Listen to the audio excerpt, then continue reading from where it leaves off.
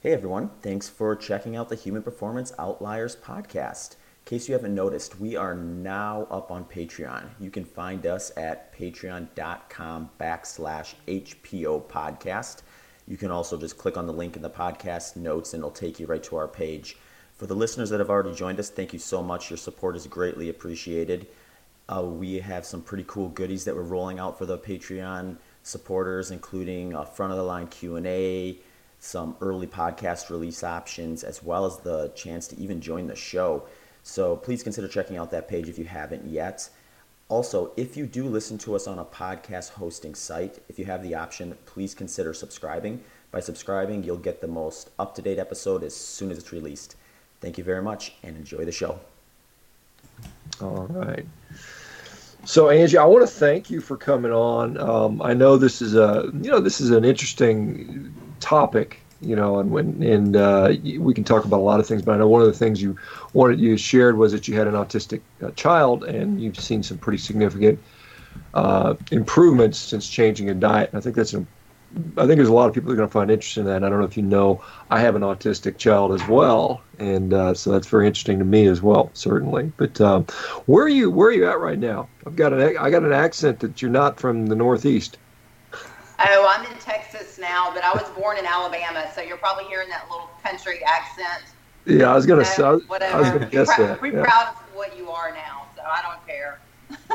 Yeah, I lived in Texas for a long time, and I recognized that. I was going to guess Texas, but I didn't want to go out too far on a limb. But what part of Texas? No, I like it. We're in Austin for about a year now, and it's really great because people are more health conscious here, which is good. I mean, you still got a variety of people, but people are trying here. They don't really have the tools and don't really know where to start, but they want to start. Well, I mean, they're not closed-minded. Yeah, the nice thing about Austin, they want to keep it weird, right? Exactly. Home of the first Whole Foods too, right? Is in Austin where the first Whole Foods came I think it is. Yeah, I think it is. Yeah, I lived in Austin for quite a number of years. I went to college there, so I really like Austin. It's a great city, but it's gotten big. When I was there in the '80s, it was late '80s. It was really a nice town. The college pretty much dominated the whole town. Now, lots of industry, lots of tech industry, lots of, they got to build up the infrastructure to keep up with the population growth. But so Angie, tell us a little bit about your background, if you don't mind. Okay, well, for me, I basically graduated from high school at 18 and grew up in a very strict family. Dad was very, very strict, but now I understand why, because he always said, things don't happen, nothing good happens after 12 o'clock. So, I get it, Dad. But anyway, when I graduated from high school, I wanted to be able to live a little bit. So I moved into an apartment, got a job as an assistant manager at a store, got really, really into all of that and really proved myself and became like a manager. And then, before I knew it, a couple years had passed. I was running the highest volume store and then became a district manager and then became a buyer and just kind of went as far as I possibly could with retail. Wasn't really into college at that point because, I was already making it in a different realm or whatever. And so about 28, I was like, I'm like really missing something. I guess I was getting that like motherly instinct and wanting a child and so forth. So, I went to my husband and, we had gotten married at 23. And so I went to him and I was like, I love our life and it's great. I said, but, something's just missing. And so we started talking, about having our first child. And after my first child was born, I was like, okay, I'm going to go back to work. And it didn't last very long because I didn't want to leave her. And so I was like, okay, I'm just going to stay at home, be a stay-at-home mom, take care of my kids, do the right thing, so forth. And so, 2 children, and then the third children we had is Amberly, and that's the one that has the autism. She was born, it seemed like everything was perfectly normal with like her birth and everything, normal growth as a baby. And somewhere around like 6 years old is when things started to change. She started to develop some strange behaviors, some major behavior issues, things like that. I took her to doctor after doctor. all anybody wanted to do was diagnose. Our first diagnosis that we got with her was severe ADHD and oppositional defiant disorder. And it was only because, basically she would defy authority. She didn't want to do what people told her to do. And I'm like, that's things that we got our butt beat when we were a kid. You know what I mean? And it's like, now we have a label on this. And so it's just like, I don't want to be one of these moms that just stick with a label. So, after exhausting every avenue and going to doctors, I just knew. I was like, okay, I'm just going to figure it out myself. And so I started studying, I started researching, I started trying different things, and everything that I tried, she got a little bit better. And it was to a point where we were having behavioral issues at school, during this whole, trying different things. We had to have a behavioral intervention plan at school. Because she would basically, if she didn't get exactly what she wanted, she would fight other kids. And it was just awful. She was very destructive. She would tear up things in the house. We had situations where she flooded the basement, flooded her room. It was just always lots of chaos. And I just had to stay strong. I had to take care of myself and stay really, really strong and just find the answers. And like I said, every time we eliminated something, she just got better. We eliminated we put her on a gluten casein-free diet. That improved a little bit. But as you know, with a lot of autistic children and just children in general, they like to, the crunchy things, more of the junk food. They want the sugar and all of that. And so it was just basically just eliminating one junk food to another. We went to rice and potatoes and, like I said, she got a little bit better, but it just wasn't all the improvements that we see today. And so we started that way, and then we went a little more with the SCD diet, and we just kind of just kept trying different diets along the line. And so then I researched, keto many years ago, and I was like, okay, this helps epileptic children. They really need fat for the brain. I'm like, there's something to this. So we started dabbling around with that a little bit and started seeing some big changes there. And I would just watch, one day she would be great, and then another day we would see a lot of autism symptoms. And I'm like, okay, there's just got to be other ways that we can get these areas of the brain firing. And so I started just really, really restricting carbs for her. And it was just night and day. It was like, who turned on the lights? She just became a totally different child. And this child that couldn't read or write at school, they had given her a processor because of the frustration of trying to write. Looks at the teacher one day and says, I want a pencil. I don't want this anymore. And the teacher was like, oh my gosh, what is going on? And she's like, I don't want my processor. She said, I want a pencil. I want to write. And so she started writing, and that day she came home, and it was just she just started reading everything. She started opening up books and, reading road signs. And every time we'd go somewhere, she'd be like, what does that say, Mom? And I said, I don't know. What does it say, Amberly? And she would start to read. And it was just all piecing together. She was getting it. And so now she reads very well. She can carry on really, really good conversations. She has friends at school. She's in 10th grade now.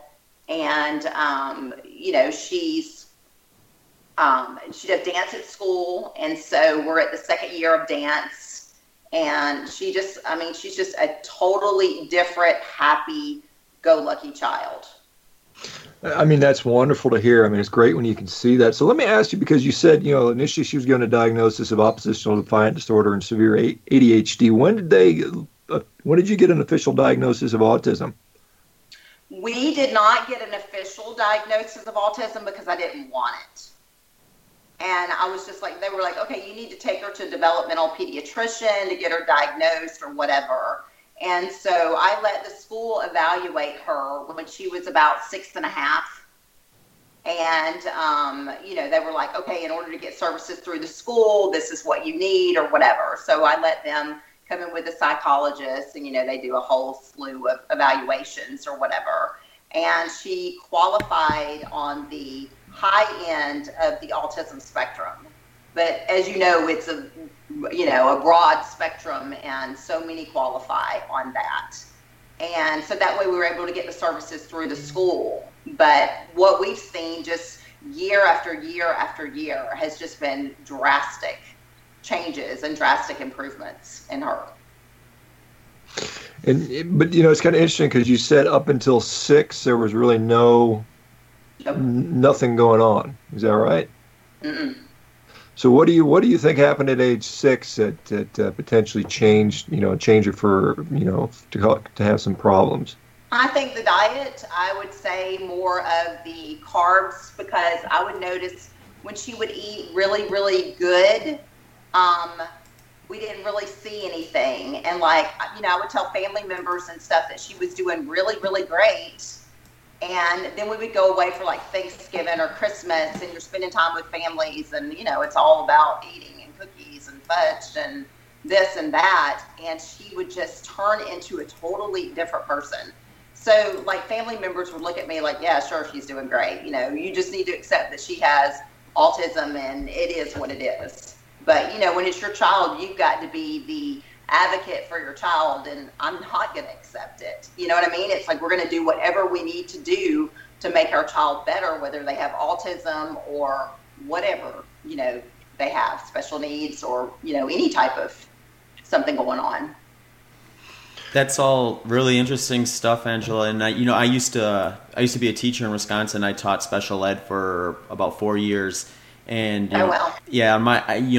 we'd get caseloads essentially, and each caseload would have a certain number of students on it. And, there was usually one or more students with autism on my caseload. So you get a good look at kind of the spectrum, like you mentioned, the diversity of types of individuals that are kind of under that umbrella of autism. And, it's everything from just little tics that would be more or less like non-typical behaviors to the very far end where you have almost violent outburst type of things. And so much of it always seemed to be transition in the environment as well. And if there's an underlying nutritional thing, I would imagine a big transition in environment, moving from home to school full time or something like that would be it'd be a really big move for a student with autism to kind of have to wrap their head around, relearn a new routine. And I think it was really interesting when you mentioned about switching to writing with a pencil, because some people listening to this might think, well, that seems like a pretty basic move for a young student to decide to use a pencil or something like that. But to put that in perspective, when I'm sure you're familiar with the individualized education programs and the IEP reports and meetings and all that stuff. Yeah, very familiar. We'd have students with autism that that goal alone to learn to use a pencil as opposed to a coder or a typewriter or something like that. That might be a goal that we put a benchmark of for half a year of schoolwork. So to have a big switch like that overnight with a student with autism, especially if they're that far along the spectrum, is a pretty impressive accomplishment. Yeah, I mean, it was just amazing. And so many people would come up to me because, a lot of times, and this is what I've realized now, a lot of times people don't really know what to say to people in those type of situations. And they don't really mean to necessarily say anything mean, but, people would come up to me a lot and they're like, how do you do it? How do you do it? I'm like, well, I'm the parent. I have to do it is one, but it's you just have to focus on the positive of it. If you don't focus on the positive aspects or whatever, you can't do it. And so what I did with her is I focused on the small little things, and then the small little things became the big things. Yeah, I mean, like I said, I've got an autism boy, kiddo at home, great kid. I tremendously love spending time with him. Um, and there's different challenges, obviously. It's like, when you have a newborn baby, you got to do more things. When they get older, they get older. Exactly. But it's kind of like the kids just need a little more support. So you've got two other children, no problems with those guys. And, they presumably they were all eating the same diet. I would assume, or more or less. But you think that somehow the diet, in fact, impacted your youngest the most for some reason. Was there a difference Yeah. in your pregnancy? Interestingly, and I don't know if many people are aware of this, but there's a pretty high correlation with gestational diabetes and increasing the Right. risk of autism. I think it's something like 400 to 500% increase in that risk. And so, again, not to get into what or may not cause autism, because I don't think we know yet. There's been the vaccine sort of thing, and that's been very controversial.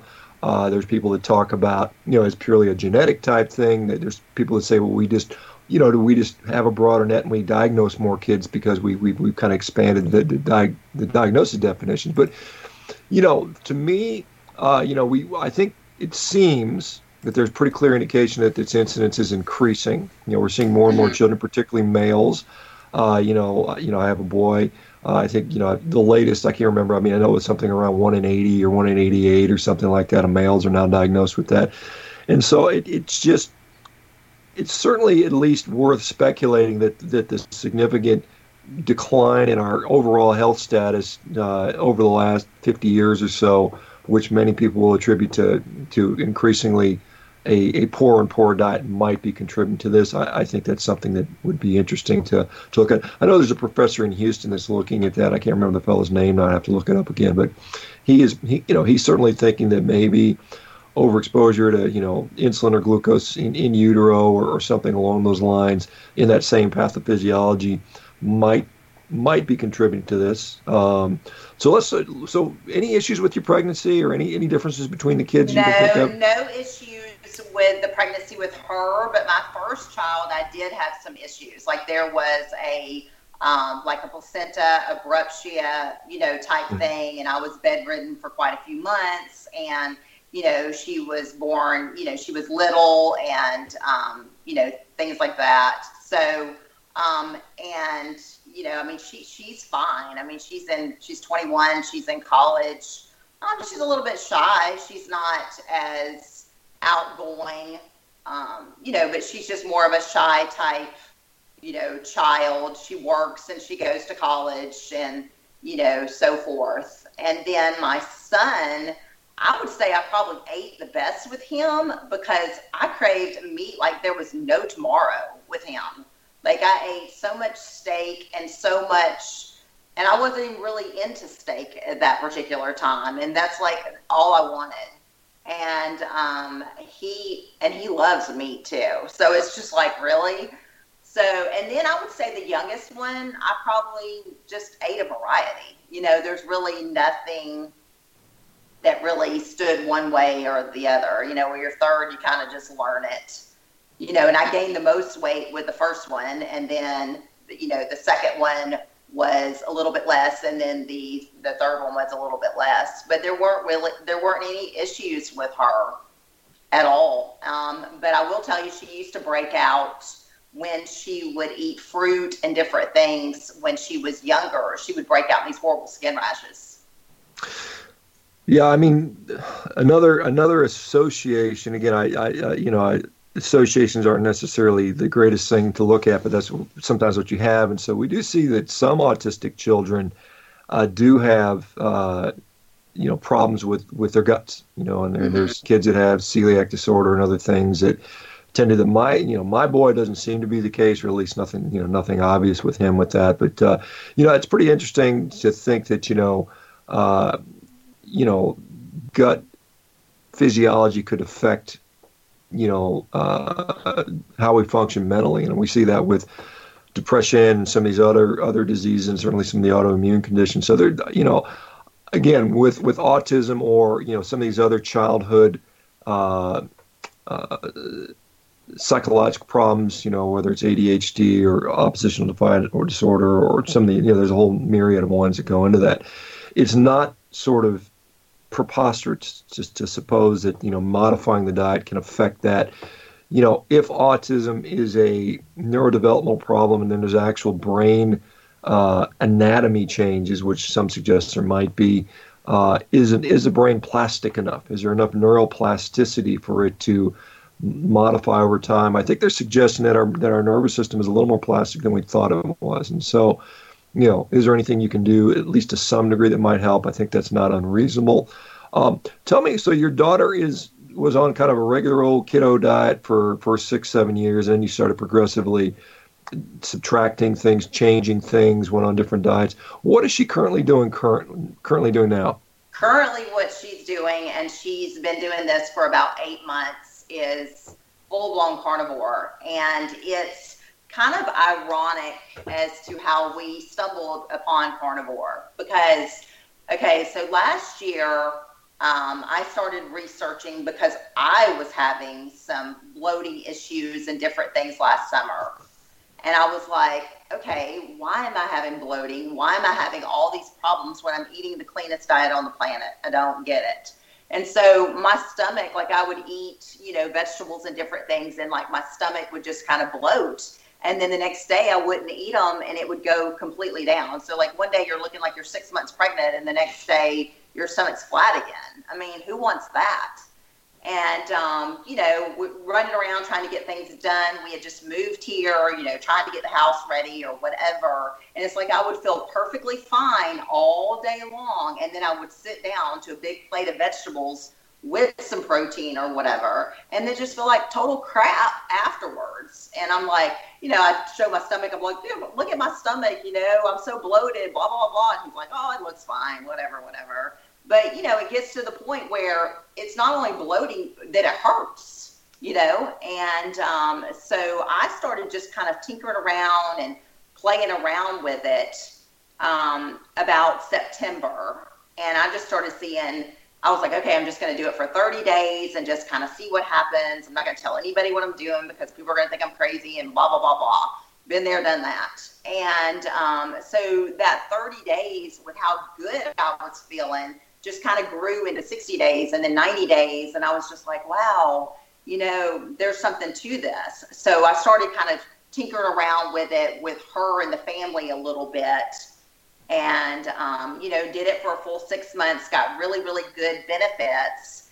And then about January, I was like, maybe I need to bring more vegetables back in. Maybe my diet's not healthy enough or whatever.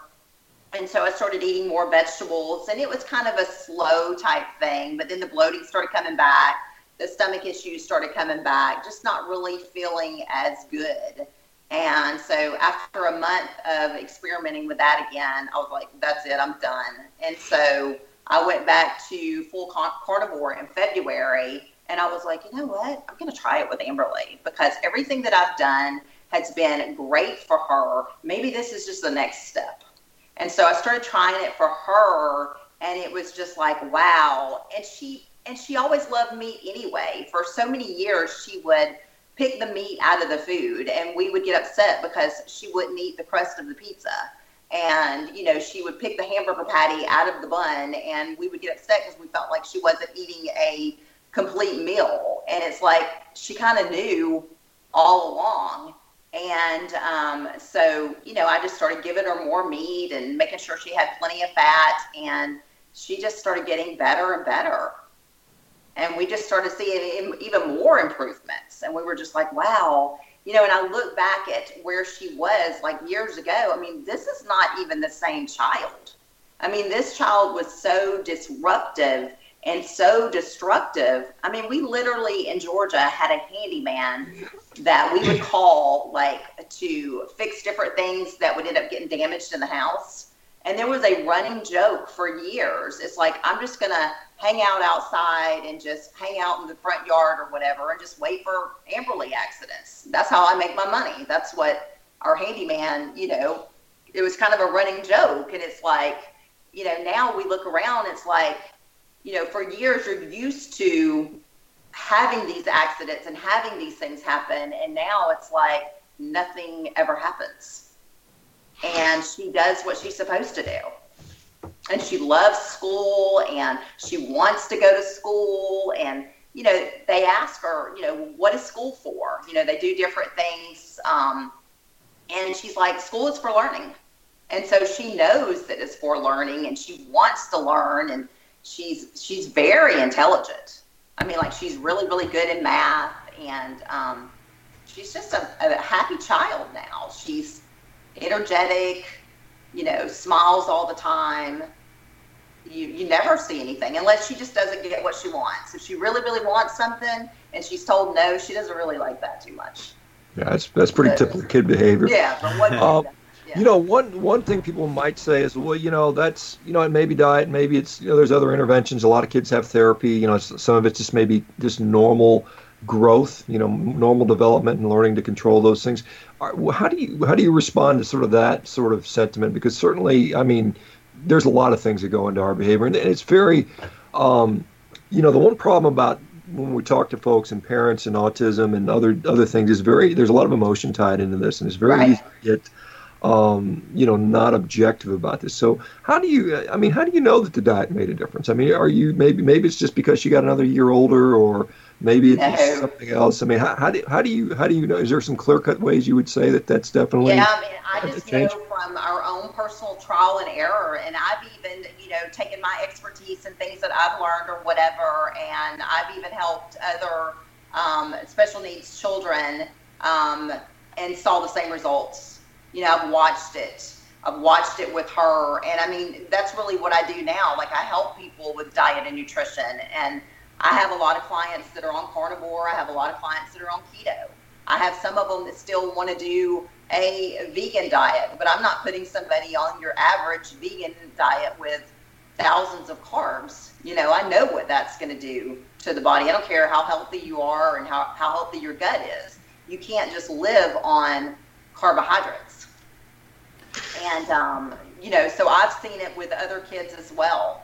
So, I mean, I know it's the diet beyond a shadow of a doubt.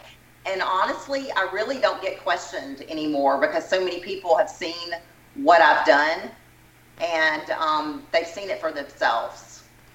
That was sorry. Go ahead, Jack. Go ahead, Jack.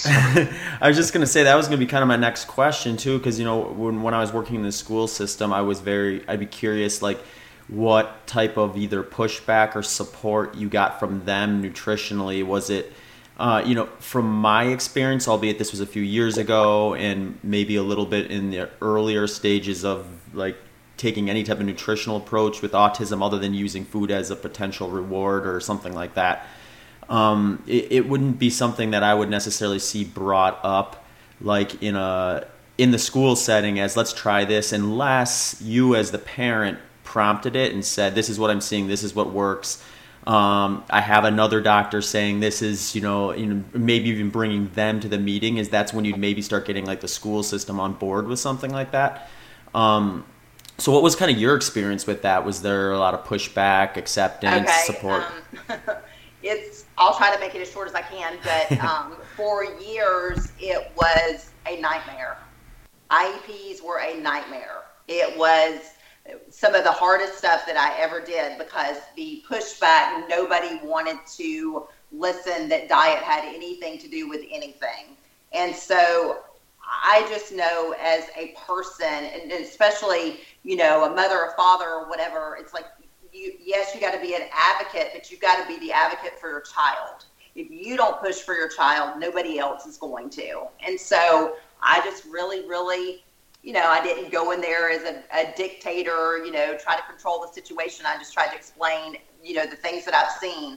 So I used every IEP meeting as an opportunity to share more and more and more. And it took years. I mean, it took situations to where, I mean, I can remember walking out of an IEP meeting, you know, being very, very upset and the whole 9 yards it got to a point for walking out of an IEP meeting and it being so positive that everybody was on the same page and everybody had seen what you've done.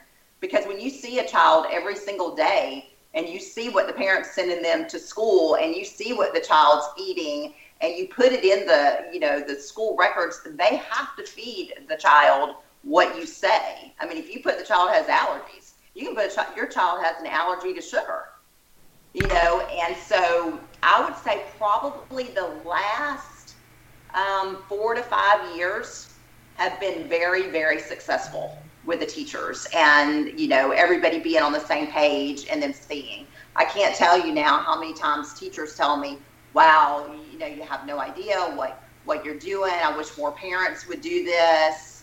I've even had situations where I've gone to the schools and actually spoke in some of the health classes and stuff like that, because there's just not enough of it. And, like people are like, well, why don't you franchise out and have different, areas or whatever, because you can't help every single person. But what's so great now is there's so much movement with the carnivore and what you're doing, Sean, and it's like so much is getting out, and there's so many people in so many areas talking about it because they've seen their own benefits. And so, more people are going to listen because they have to. It's out there, which I think is great.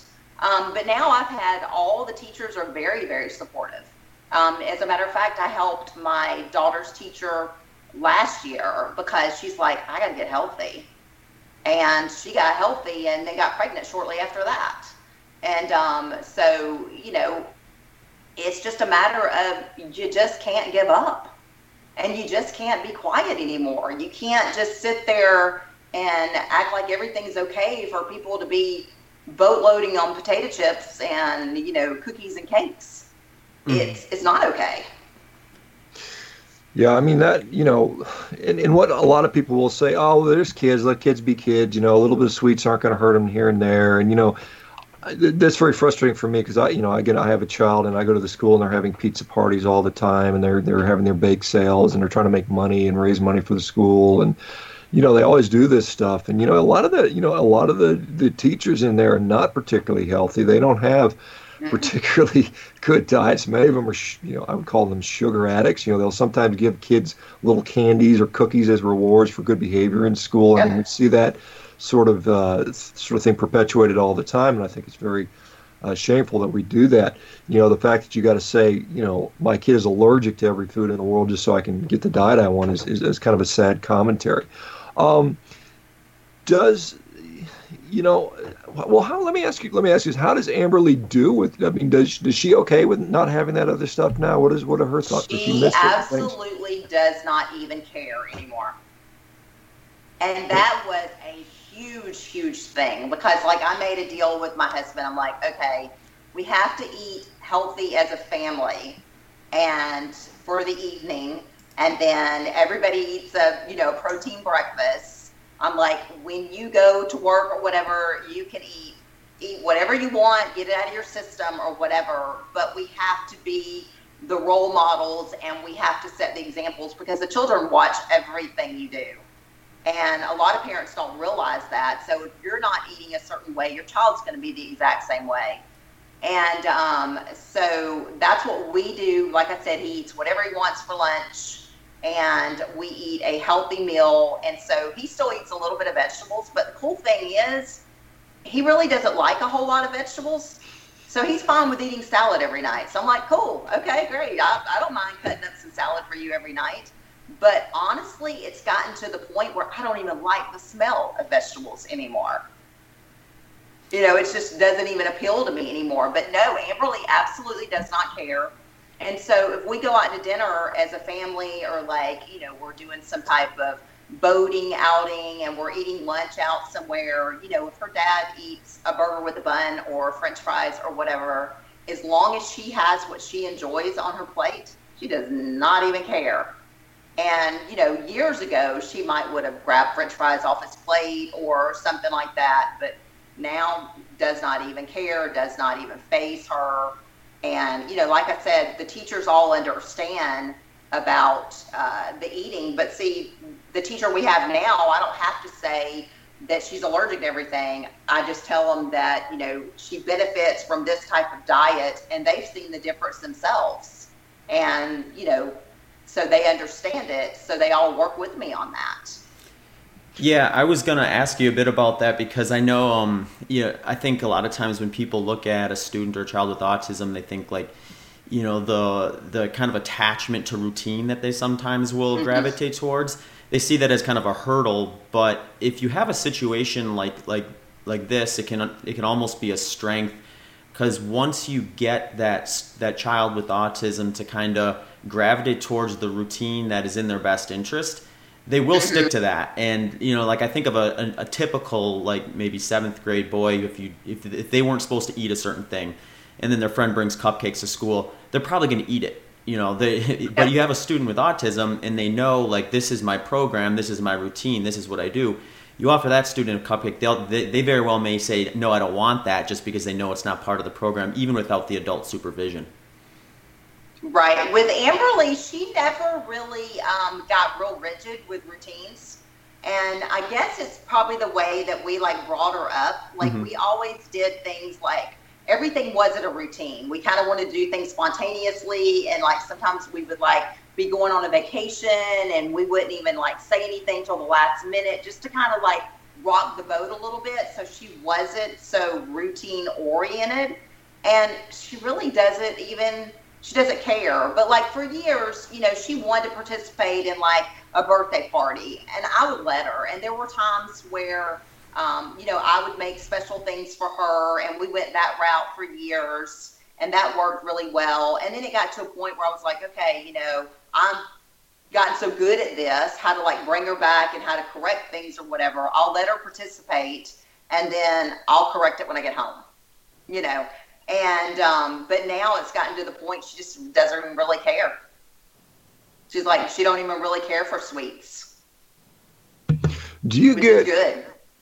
Angie, do you get any, because there's a couple that you probably are aware of, Joe and Charlene Anderson, who, like you, have been doing, well, they've done a carnivore diet for a long, they're actually over 20 years now, and they've had children, and they've had them on it. And they actually had people threaten them with Child Protective Services to take the children away. Have you gotten anybody that sort of said you're doing something dangerous for your child or anything along that nature? I mean, there was a. I really don't get any of that anymore, and I guess things have just kind of changed. But I mean, when we first started, all the things that we've done, and I've done a lot of different things. I mean, I've taken her to homeopath doctors. I mean, we've done a lot because there was no stone that I was going to leave unturned when we were dealing with all these things. And I got a lot of like rolling eyes, and nobody really said you're crazy and you're doing crazy things, but there were things said because I heard about them later, and so forth. I was just like, you know what, I don't care, whatever. I'm just going to do what I need to do, and as long as I'm seeing benefits, I don't really care what anybody thinks. And it kind of makes you stronger as a person, but it's like, I had to do it for my child, and now I can actually reap the benefits of all the negativity and the rolled eyes and all those kind of things, and because my child flourishes. If somebody would have told me years ago she would be on the dance line in her high school and be able to do a performance that's 4 nights in a row and enjoy it and love it, and then you sit there and watch the typical girls, because I went every night with her, and we did makeup and hair and the whole 9 yards. And the typical girls are like, Amberly, are you nervous?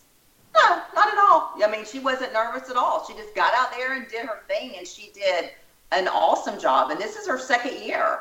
And, even the teachers were just like, they were amazed at what she could do. But, it's just a matter of what I knew with her. It was just like, areas of the brain just were not firing. That's kind of really what motivated me. I'm like, if we could just get those areas to fire and those areas to communicate together, she would be great. And I think truly that's where the nutrition piece played the role. How did you transition her into that? Was it just one day, here you go, have a bunch of steaks, or was there kind of a transition period? And how did that go? What, into the carnivore? Yes.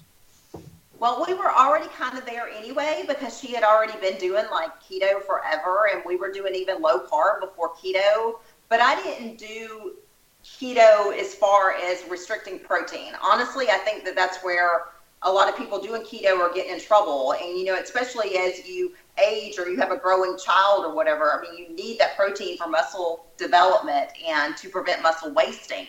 I mean, that's what I see with a lot of my clients, you know, 40 plus and even like 50 plus or whatever. Women especially are just muscle wasting because of restrictive diets. And you can't be afraid to eat. And, you know, a lot of people are. They're afraid to eat. They don't want to put on weight, blah, blah, blah. But for her, she was already eating a lot of meat. So I just increased it. I just dropped the salad because she didn't really like other vegetables really anyway. But she loves salad. So I just kind of dropped the salad and put her a big old huge steak, you know, with a little bit of butter on her, you know, plate or whatever. And she was just a happy camper. And, you know, we go out to a restaurant and we get a burger with, you know, bacon or whatever, and she loves it. Let me ask you, Angie, because you said she was keto for quite a while before. What differences did you see between her being on a ketogenic diet with regards to her behavioral issues or other issues versus going to an all-meat diet? Did you see a big difference? What were the thoughts on that? She was still having a little bit of like, you know, kind of like breakouts a little bit. Like she would, ever so often she would have like a little breakout on her face and things like that because she was still taking in, you know, some of the carbs. And from going full-blown carnivore, and she would have a little bit of distension in her belly at times, but she's tiny. She's very petite. And, you know, that belly would be distended. And so now we don't ever see that. A huge difference in her energy level. I mean, the child could go to bed at 2 o'clock in the morning if she wanted to and get up at 6 and feel totally fine. And we like look at each other and we're like, how does she do that? But I mean, she has more energy. She's happy. She can go longer. She's not having low blood sugar episodes. You know, she eats lunch at school at 12 something. She comes home at, you know, 4:30 in the afternoon. She's not like ravishing. She's not ready to like rip your head off because she's hungry, you know. What do you send her to school with lunch? So do you send her with a lunch with her, or how does she get her lunch?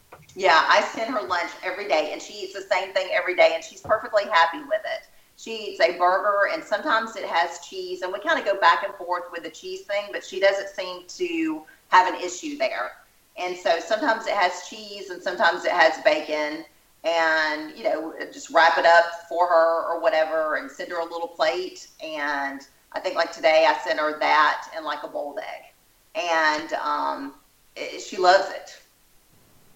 So she hasn't had a heart attack yet, I'm assuming, with all that cholesterol and saturated fat. She's great. Did she have any gastrointestinal issues? A lot of people are concerned about, you know, this whole worry about constipation, worried about, you know, the biggest thing now is, you know, you if you do not give your gut microbiome the fiber, all kinds of bad things are going to happen. Tell me, did she have any problems with the GI transition, and how does she do now?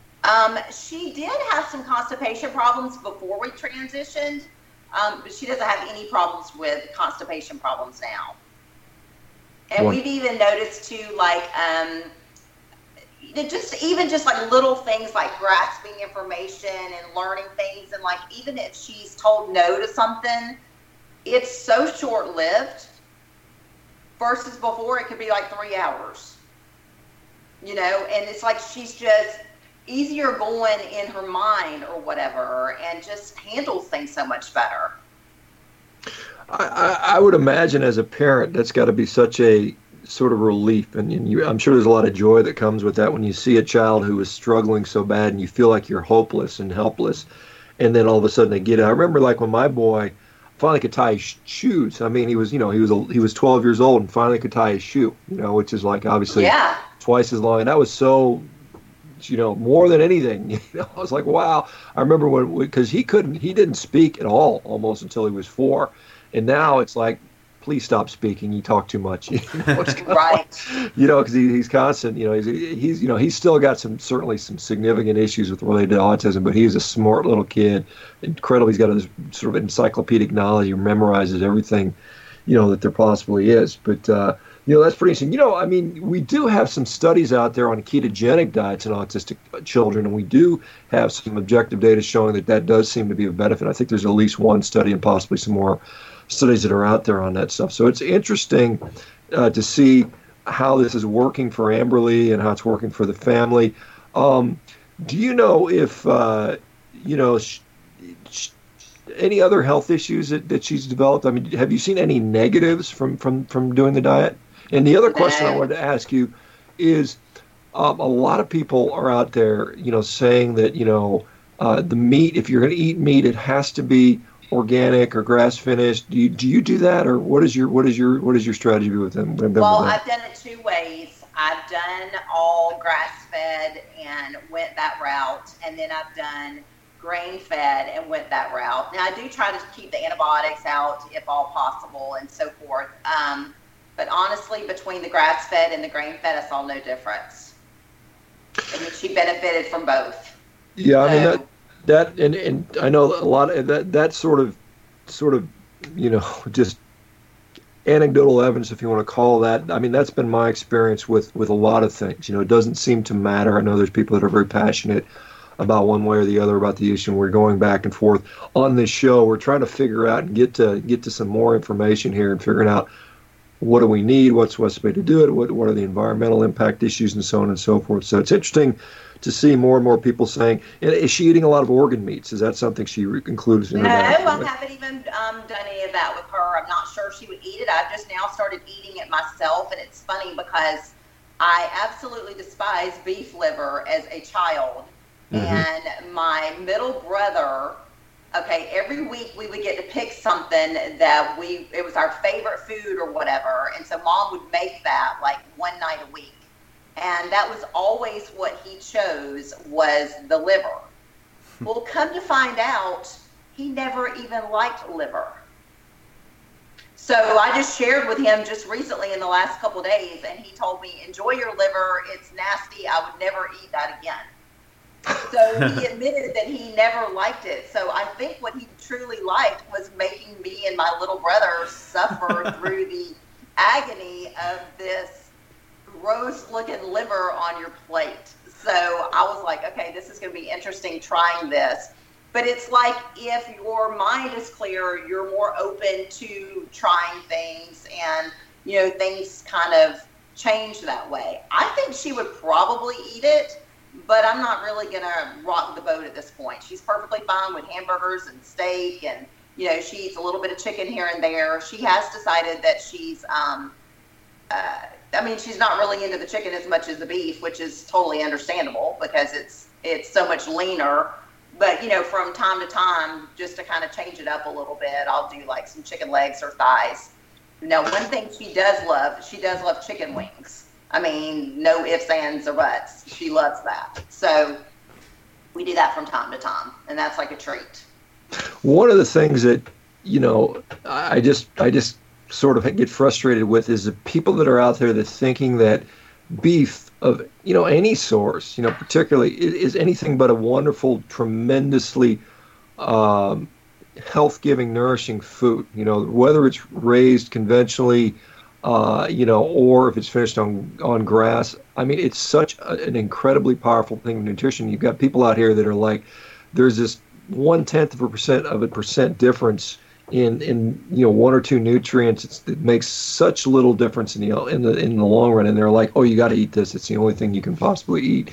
And when there's all this other stuff out there that's so good, and the people that sort of want to say that's an awful food, like eating fruit from a cow that was been fed some corn at the end of its life, and we know that at most, cows get 10% of their entire diet coming from a grain product, even in the ones that are raised conventionally and finished off in a feedlot. And so, to sit there and say that's now some kind of awful food and it's awful for us, to me is really isn't supported by any facts that I'm aware of. It's just more of this emotion-filled sort of propaganda, which I kind of call it that. But let me ask you. I mean, you've been doing it for I guess more than a year now. What changes have you noticed personally with the diet?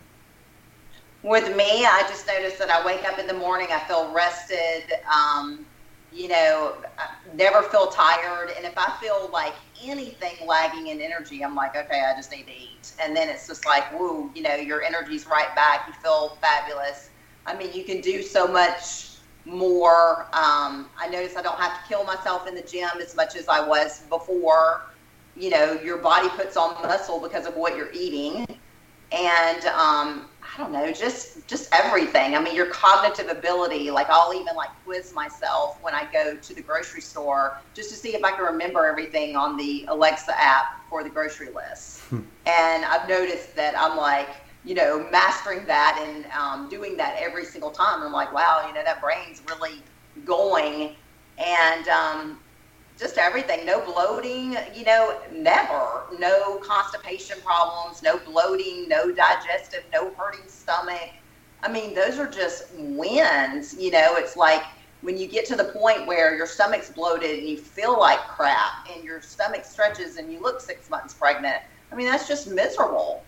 And I don't ever have any of that. Have you found any differences in like skin, hair, nails, and a lot of people import? Yep, that's really big too. My hair grows like no tomorrow. It's so much thicker. Nails grow like crazy.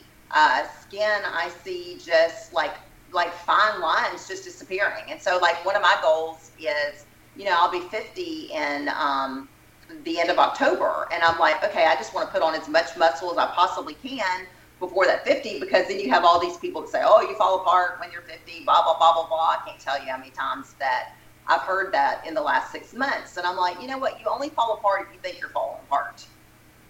I said, I'm not falling apart. Just things like that. I mean, I see like more firmness in the skin. Like, you don't have to. Everything doesn't have to sag. You don't have to like lose your butt and it goes down into your legs and all these kind of things as you get older if you're putting the nutrition in. And one of the things for me was to really make the transition for me was I had to do my own research, and I researched every bit of meat that you possibly could even think of and wanted to get the breakdown of every nutrient that was in it and how much or whatever. And that was just kind of the sealing of the deal for me, because I'm like, okay, I don't need to eat a daggum avocado or spinach or whatever for potassium. I can eat a big piece of meat and get just as much. And I feel phenomenal. And what was so amazing for me, for years I did this with myself and my clients. Like after they would have a cheat meal after Christmas or an occasion, I put them on an all meat and fat day, not even really knowing what I was doing. And they would feel so much better. And I've always done that for myself. Like if I ate a bunch of carbs or whatever, I would do like a meat and fat day right after it. And I'd be like, wow, I feel great.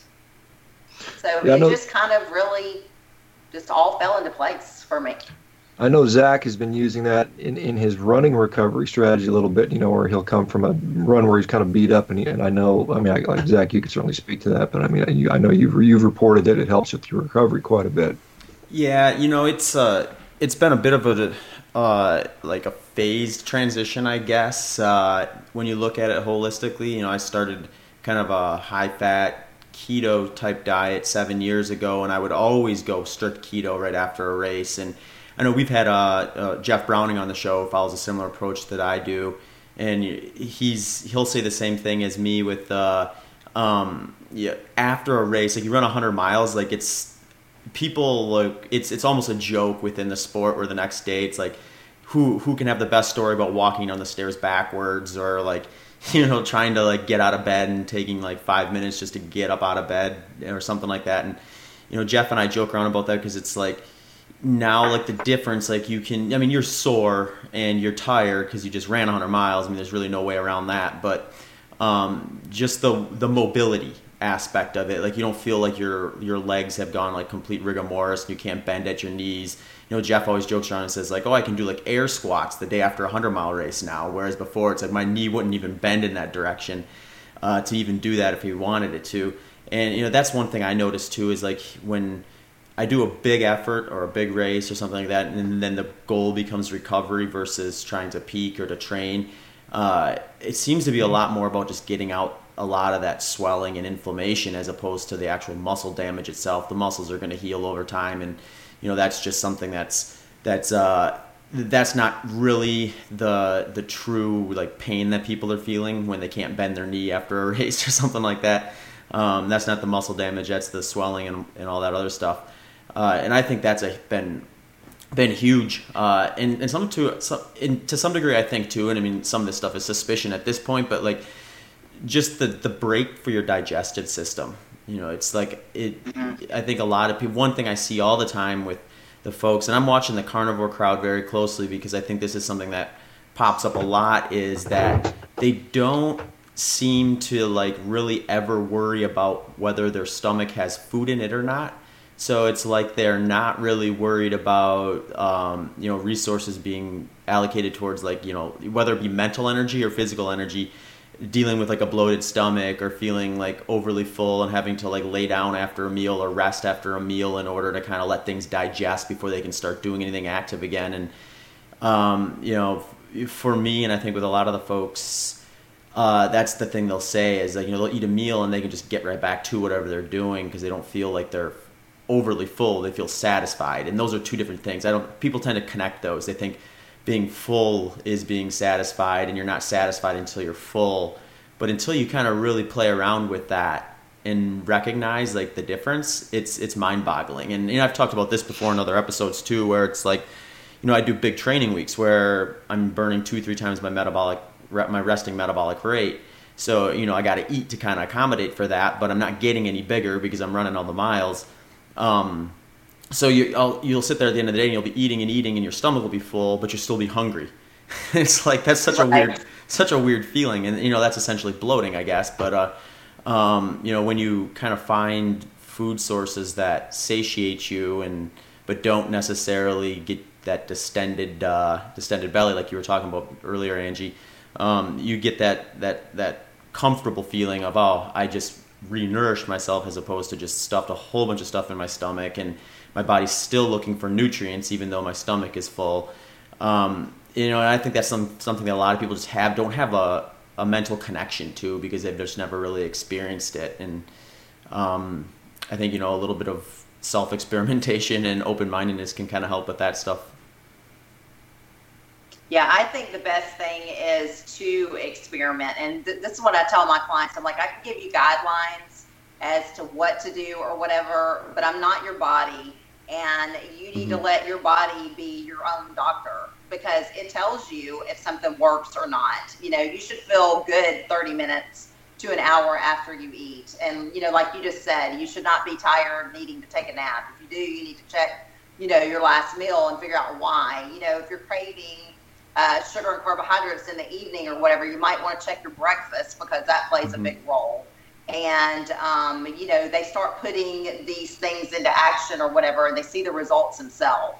And that's really the best thing because, you could tell people all day long, but until they experience it, they're not going to understand it.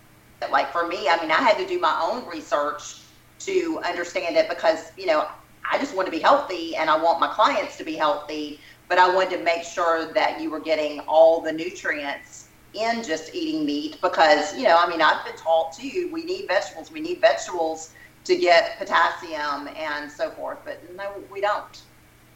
And I'm like, wow, I never really liked vegetables that much anyway. And so people tell me now, they're like, but you love vegetables. I said, no, not really. I just learned to eat them or whatever because I thought I was doing a great thing for my body. And now I don't even have to eat them anymore. So I'm wonderful. You have to be careful that gets close to heresy when you start saying you don't have to eat vegetables. And, it's kind of like, your mom made you eat those things and, she had to force you to eat them and told you they were good for you. And, we've kind of bought into that, Look at me, Mom. It's kind of funny. My mom actually, I actually help her with nutrition and, she's learning even with her own body or whatever, like you go out and you have, a cheat meal or whatever. And if you're not careful, that cheat meal turns into another one and another one and another one because it's just kind of a chain reaction and you just got to break it. But if you don't have the cheat meal and you give yourself all the nutrients and you're not under eating, you don't even have a craving. I mean, I never have a craving for anything. Yeah, that's a common thing. It's kind of funny when my father's on this carnivorous diet. He's done this. I guess he's over a year into it now, and we had a conversation because when I was a kid, he used to make me eat all these vegetables, and then he told me like recently, yeah, I never really liked vegetables anyway. I was like, well, Dan, why were you forcing that stuff on me, man? We kind of laughed about that. But I'll say one more comment. Angie, I applaud you on the sentiment that you know that you want to put on as much muscle as possible, particularly as you transition into being 50 and stuff like that. And for one, I just saw you just kind of popped on the screen, and you looked. I didn't even know if I was on earlier or what. And so I was trying to play around. I was like, okay, how can I play around and not mess anything up? So. Yeah, no, you just popped in. I'm just looking at you. You look much younger than what your age is. So the diet, whatever you're doing is working well for you because you certainly don't look like you're about to turn 50. So that's good news for you. But I would encourage you and any women, to put on muscle. It's so important. Whether you want to say it's metabolically important or not, that's actually debatable. But certainly from a functional standpoint for preserving bone health. And eating a lot of meat and a lot of protein is going to protect those bones too. So I think those things are really important things that a lot of women, by just living on those salads are really harming themselves by doing that. Right. I mean, I just took on a new client yesterday, and she's been doing keto for a while, and she's like, I really want to start carnivore or whatever, and she's starting with me the beginning of October, and a lot of times, people want to do it, but they just don't really know where to start. And it's like, okay, well, how much protein do I need to eat for my body? And they don't really understand, eat 2 pounds or whatever, because people are scared to eat the amounts. But, if they're working with somebody and they've got a one-on-one coach, and that's what I do. I take on, up to 5 clients a month, and I don't do any more than that because, obviously kids are number one priority and so forth. But then too, by taking on 5, I can do the individualized coaching with them and do the one-on-one and really be there, because a lot of times that's what people really need. They need that one-on-one. They need that support. A lot of people don't have the support system at home, and I see a lot of that, and that makes it really, really hard. If you've got somebody, if you, in your corner, you're more successful. Perfect. And I mean, I see huge changes when I put somebody on a carnivore, and sometimes I don't even tell them what I'm doing in the beginning. I just ask them how strict they want to go and how quick do they want to see results. And then I'll put them on like a carnivore week, and they'll drop like something crazy, like 13 pounds or whatever. And they're like, holy crap, I just lost all this weight or whatever, and I feel phenomenal. And then I'll kind of tell them, and they follow me on Instagram and they kind of see what I'm doing and so forth. But if they're getting results and they're feeling great, and then they're not even craving, their husband can sit there and eat chocolate in front of them and they don't even care, after that first week. Yeah, I mean, I think that's the thing that, and I've said this all along, there's people that say, well, it's a fad diet, it comes and goes, you guys are crazy. And I said, well, ultimately the results are going to speak for themselves. And I think that's what's happening right now. I think there's so many people that are getting good results, not only with regard for many people with weight loss, and I don't promote this as a weight loss diet, but certainly does seem to impact a lot of people that way, not everybody, but just from the health benefits, and we're seeing that a high percentage of people are seeing significant health benefits, which I think are going to continue to occur as this continues to grow. And it's going to continue to upset people. I mean, there's a lot of people that are truly upset that you're out there basically going 180 degrees, against what all of our nutritional dogma says. And the things that you're being told what should happen are not happening. We're not all getting sick. We're not all getting fat. We're not all having our blood pressure going up and becoming inflamed. In fact, the exact opposite's happening. And so that, really questions the very foundational assumptions made about nutrition. And when we go back to 1917, when, Ellen White, as a Seventh-day Adventist vegetarian, founded the American Dietetics Association, we've had this assumption, or you can call it hope maybe, that vegetables were our salvation. And, that has never really truly been challenged, particularly like it has these days with social media. And so let's talk about how people can get a hold of you. I mean, I guess you're doing some nutritional counseling, health coaching, so on and so forth. How do people get a hold of you? How do we find you? And anything else you'd like us to know? Well, they can get a hold of me on Instagram. It's Angie_nutrition. And then on Facebook, it's Angela McCauley. Perfect. Well, I like I have a website too, but everything's not all up and running yet. So, but like I said, I try to keep everything, very, very small so that I can do that individualized, because I feel that that's the most important.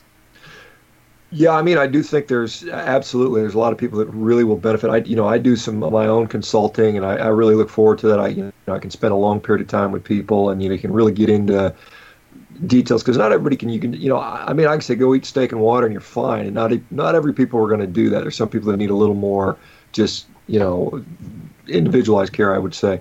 What else was I going to say here, Zach? I left out on something anyway. Oh yeah, so we have a lot of shows now. We got a lot of professors and doctors, and we get into the science. But I think it's so important to continue to bring people on who are experiencing the results. These stories are very powerful, both yours and your daughter's, and hopefully that'll inspire other people to try it, maybe with their children also that are having issues that might help. I think I've now seen several autistic children, parents telling me, and autistic adults that have told me that the diet has made a tremendous improvement in their behavior, their mental clarity of thought, their lessening of the compulsive behaviors and the perseverations that often accompany autism. And so I do think there's something there to diet. I think it's important that we understand that, we not shy away from that, and we aggressively pursue that, because the alternatives are not very good. A lot of these things we just don't have very good solutions to with pills and narcotics and stimulants and autoimmune drugs. I'm talking in general. Autoimmune suppressing drugs and corticosteroids. I mean, they're just not that good. And so it's fun to see this is evolving. It's fun to see more people being willing to say, hey, I'm going to try it, and I'm not scared. I'm not going to be bullied and scared, because there is a lot of financial vested interest in keeping the status quo. I mean, they're billion-dollar industries, and there's going to be people that are going to do anything they can, subtle, use different strategies, marketing, media, to prevent people from doing this stuff. And I think it's going to continue. I think the cat's out of the bag, and I think it's going to continue to happen. I don't think you can shut it down, and so it's going to be fun watching this progress over the next couple of years. Thank you so much for coming on, Angie. Okay, you're welcome. I enjoyed it. Yeah, thanks, Angie. It's great. Like Sean said, we have the doctors and professors come on, which are a blast, but the lifestyle interviews are a lot of fun too, because I think the most interesting thing to me about the lifestyle interviews is a lot of times these people like yourself have been more or less thrust into trying different things that people would consider wacky or unconventional or downright silly. And it's going to be the folks like you that kind of are more or less pushed into it out of circumstance that are going to kind of pave the way for the folks who could benefit but don't see that initial need to kind of jump in and kind of experiment with things and keep an open mind. So keep doing what you're doing, and best of luck to you and your family. Thank you. Hey folks, thank you for tuning in to the Human Performance Outliers podcast. We are very excited to have ButcherBox sponsoring the show. A ButcherBox subscription plan that will send you meat. So it's a real kind of hassle-free, don't have to go to the grocery store type of approach that gets you high-quality meat right to your door. Sean's been using ButcherBox for a while. Sean, why don't you tell us about some of your experiences? Yeah, I mean, I've been, basically mostly just going with their custom boxes. I've been going with ribeyes and New York strip steaks. They're all grass-finished, antibiotic-free, hormone-free. They're actually pretty decently marbled for a grass-finished product. I've been enjoying it. Lately, I've been throwing it in the sous vide and then reverse searing, or then searing it up in a cast iron pan. That's been pretty darn tasty. I've enjoyed it. The consistency I found on pretty much every single steak has been very high, very good and very high. Flavor's been good, and I really enjoyed it. I think looking around at some of the other competitors and some of the other finished products that you might get in the store, this is actually a fair bit more economical, and so I think it's a good value, good quality, and a very enjoyable, flavorful way to get your steaks. Awesome. Yeah, and folks, if you want to support the show, go over to ButcherBox, get yourself an order of some high-quality meat and type in the promo code HPO, and you'll get a discount as well as some free bacon, and you can eat that meat knowing that you help keep this podcast going. Thanks again. Back to the show. Hey, folks. Thanks again for tuning in to the Human Performance Outliers podcast. Just a couple quick notes before you leave. If you'd like to get in touch with us, you can find us at hpopodcast@gmail.com. That's hpopodcast@gmail.com. We're both also on social media. On Twitter, you can find me at zbitter. That's at ZBITTER. And you can find Sean at SBakerMD. That's at SBAKERMD. We're both also on Instagram, where you can find me at ZachBitter. That's at ZACHBITTER. And for Sean, it's at Sean Baker 1967. That's at SHAWNBAKER 1967. Thanks again for tuning in to this episode of the Human Performance Outliers podcast.